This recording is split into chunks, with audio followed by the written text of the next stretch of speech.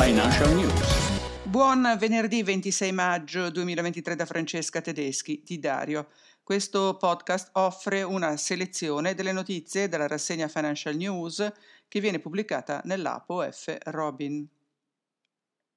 Generali cresce nel primo trimestre e conferma gli obiettivi del piano strategico.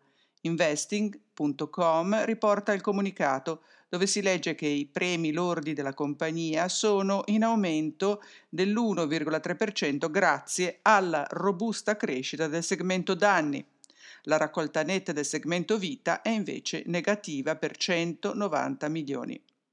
Ma in borsa, nonostante le buone performance, anche Generali è in calo insieme a tutto il comparto bancario. D'altra parte, in questi giorni è peggiorato nettamente l'andamento degli indici azionari europei, con la borsa di Milano peggio delle altre, a causa sembra dei rumors da Francoforte, almeno secondo Bloomberg. La Banca Centrale Europea sta chiedendo alle banche europee maggiore prudenza nei cicli di test che dovrebbero concludersi alla fine di luglio.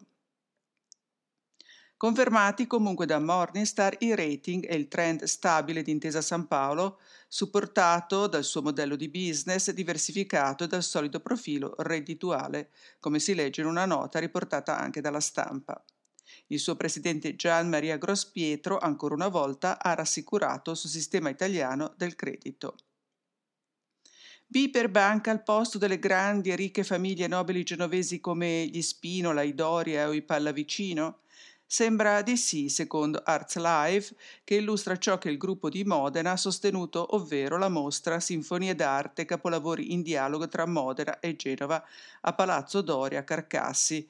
Realizzata insieme alla Fondazione Carige, l'esposizione rimane aperta fino al prossimo 23 luglio. Il Sole 24 Ore, riportando quanto scritto nell'ultimo rapporto del Bank for International Settlement, spiega in che modo i maxi rialzi dei tassi fanno impennare i derivati a oltre 20.000 miliardi di dollari. La crescita del 13% nel secondo semestre 2022 porta lo stock a raggiungere il nuovo picco degli ultimi 6 anni.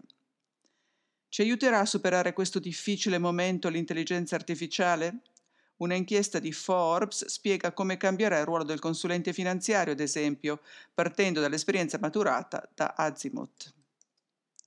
E adesso la Food and Drug Administration statunitense ha approvato la sperimentazione umana per il chip Neuralink di Elon Musk.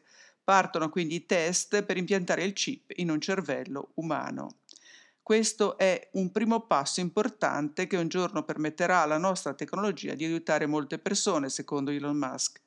E intanto l'intelligenza artificiale ha già fatto molto bene il suo lavoro, scoprendo in solo 2 ore un nuovissimo potentissimo antibiotico contro un altrettanto potentissimo superbatterio.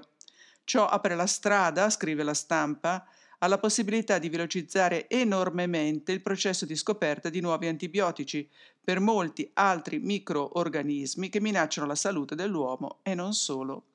E questo è tutto per oggi. Sono disponibili in ofcloud.it la bussola ISG, la bussola retail, la bussola web del mese, con la nuova cover e il nuovo layout. Lunedì prossimo pubblichiamo la bussola PMI, sempre con lo stesso layout nuovo e la nuova cover.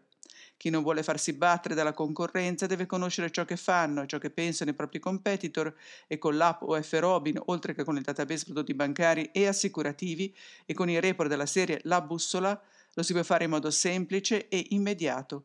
Buona giornata, buon fine settimana, a lunedì.